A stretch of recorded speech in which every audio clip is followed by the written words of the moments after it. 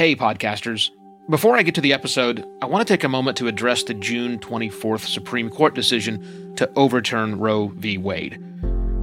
This decision stripped away the legal right to have a safe and legal abortion. Restricting access to comprehensive reproductive care, including abortion, threatens the health and independence of all Americans. This decision could also lead to the loss of other rights. To learn more about what you can do to help, go to choice.crd.co. That's choice.crd.co. And I encourage you to speak up on your podcast as well. Take care and spread the word. Podcast advertising has much greater recall than other forms of ads. But how many times have you forgotten a URL, a coupon code, or even the name of an advertiser when you were ready to take action?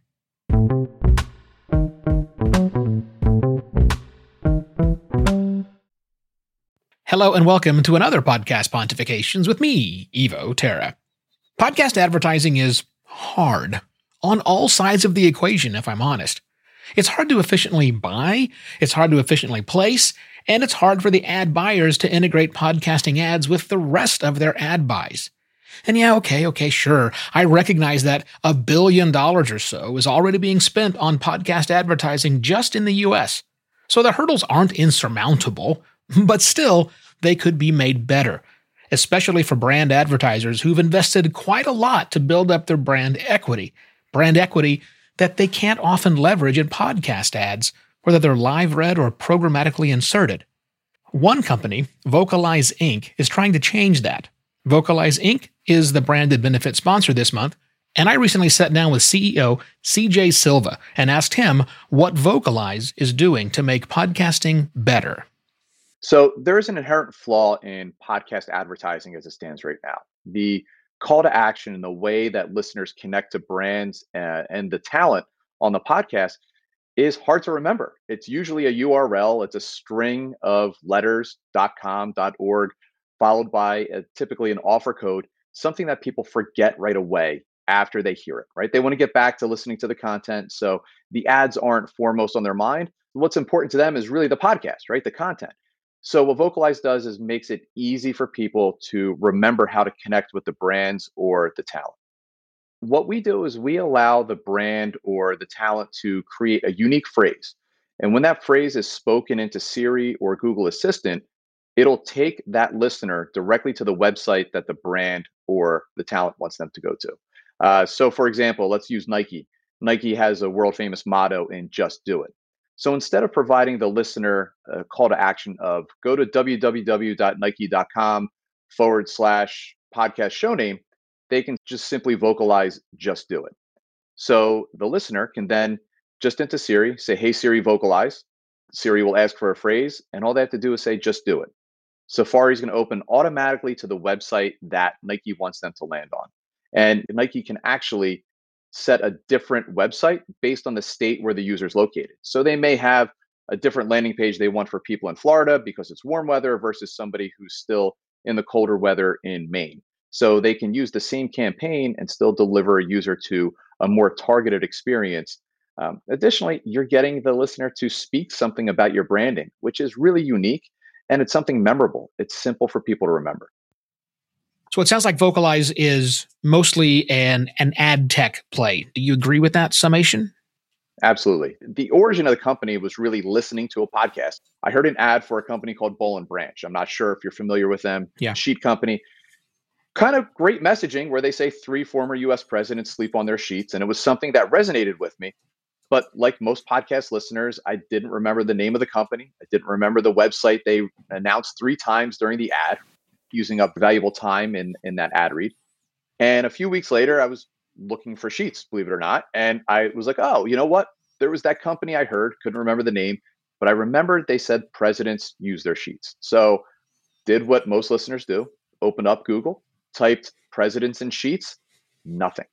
Nothing came back about Boll & Branch, which I was really surprised. I was like, wow, I wonder how much they spent for that ad in order for me to see every other competitor that they have out there. The minimum ad spend on that platform was about $10,000. I was like, what a waste. They just spent 10 grand to send me to see every other competitor except for their product.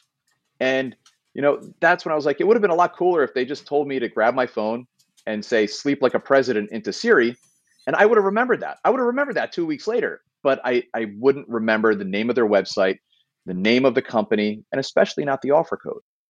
Does this work out of the box? Does a brand need to do anything other than register a vocalized phrase with you and it just works? So yeah, that's all they have to do. So we have a marketplace on the back end. It's similar to registering a domain name, right?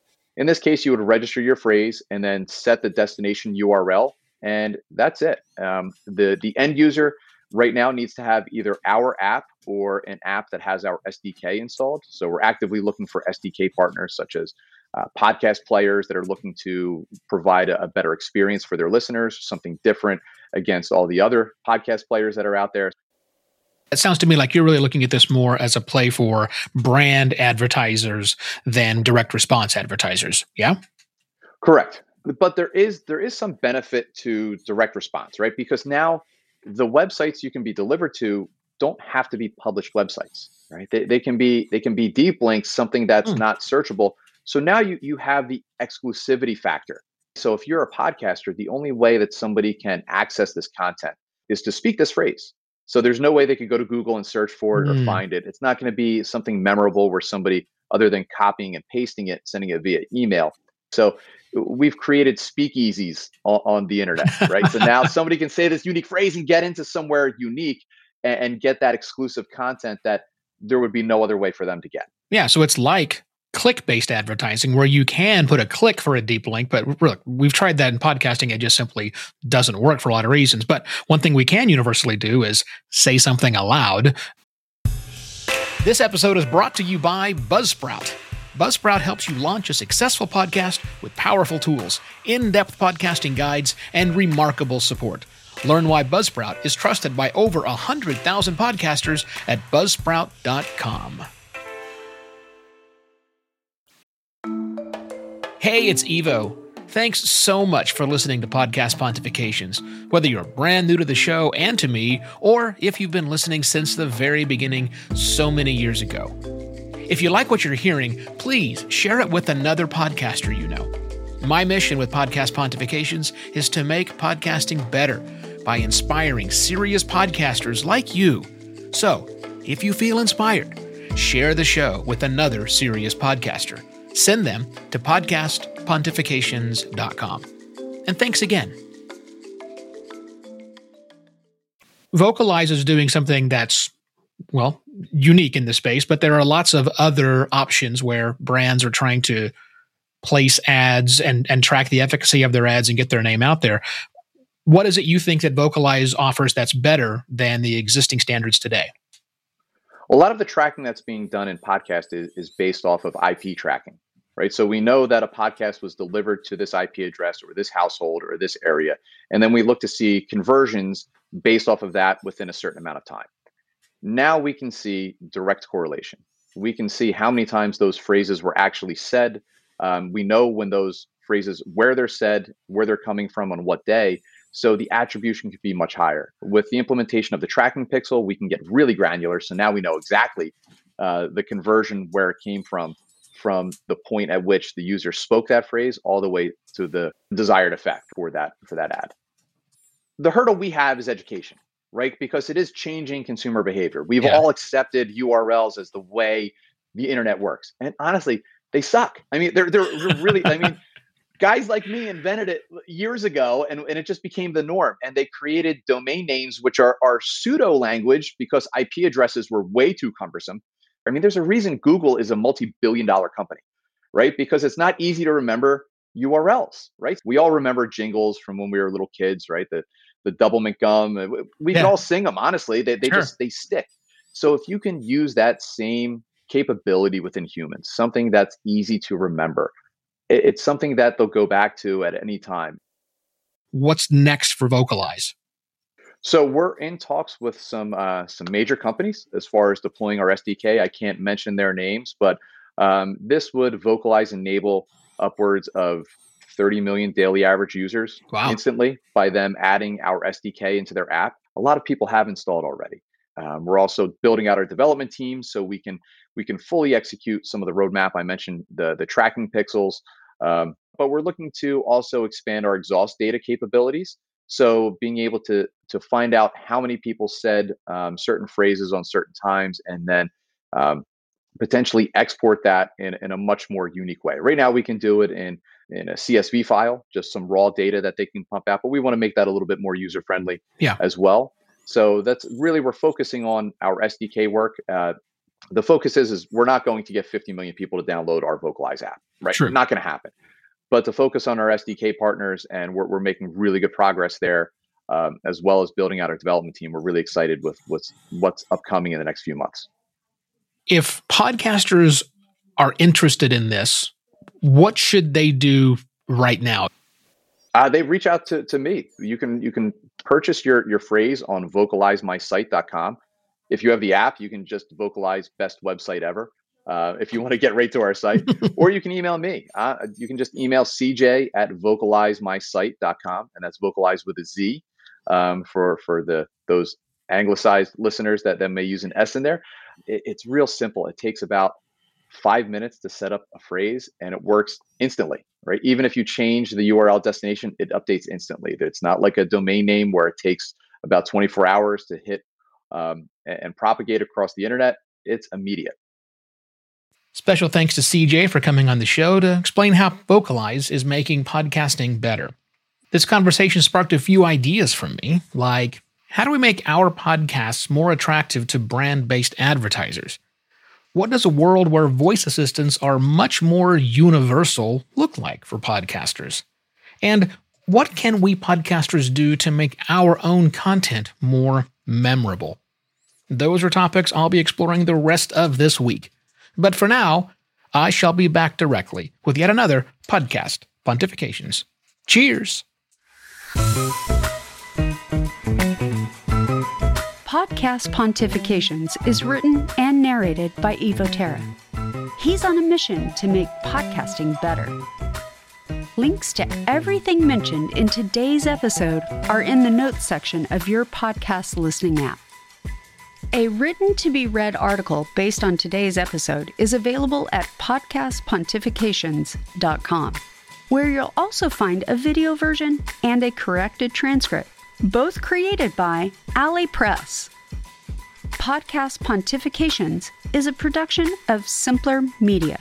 Find out more at simpler.media.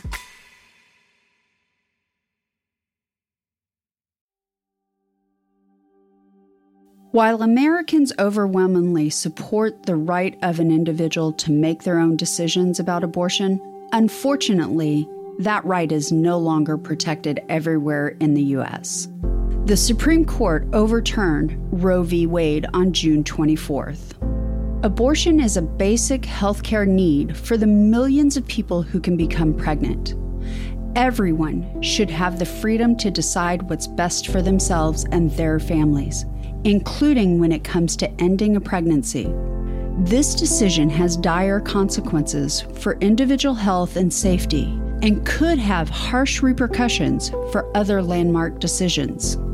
Restricting access to comprehensive reproductive care, including abortion, threatens the health and independence of all Americans. Even if you live in a state where abortion rights are upheld, access to safe medical procedures shouldn't be determined by location, and it shouldn't be the privilege of a small few. You can help by donating to local abortion funds. To find out where to donate for each state, visit donationsforabortion.com. That's donations, the number 4, abortion.com. If you or someone you know needs help, or if you want to get more involved, here are 5 resources. 1. Shout Your Abortion is a campaign to normalize abortion. 2. Don't Ban Equality is a campaign for companies to take a stand against abortion restrictions. 3. Abortion.cafe has information about where to find clinics. 4. PlanCpills.org provides early at-home abortion pills that you can keep in your medicine cabinet. And 5. choice.crd.co has a collection of these resources and more. We encourage you to speak up, take care, and spread the word.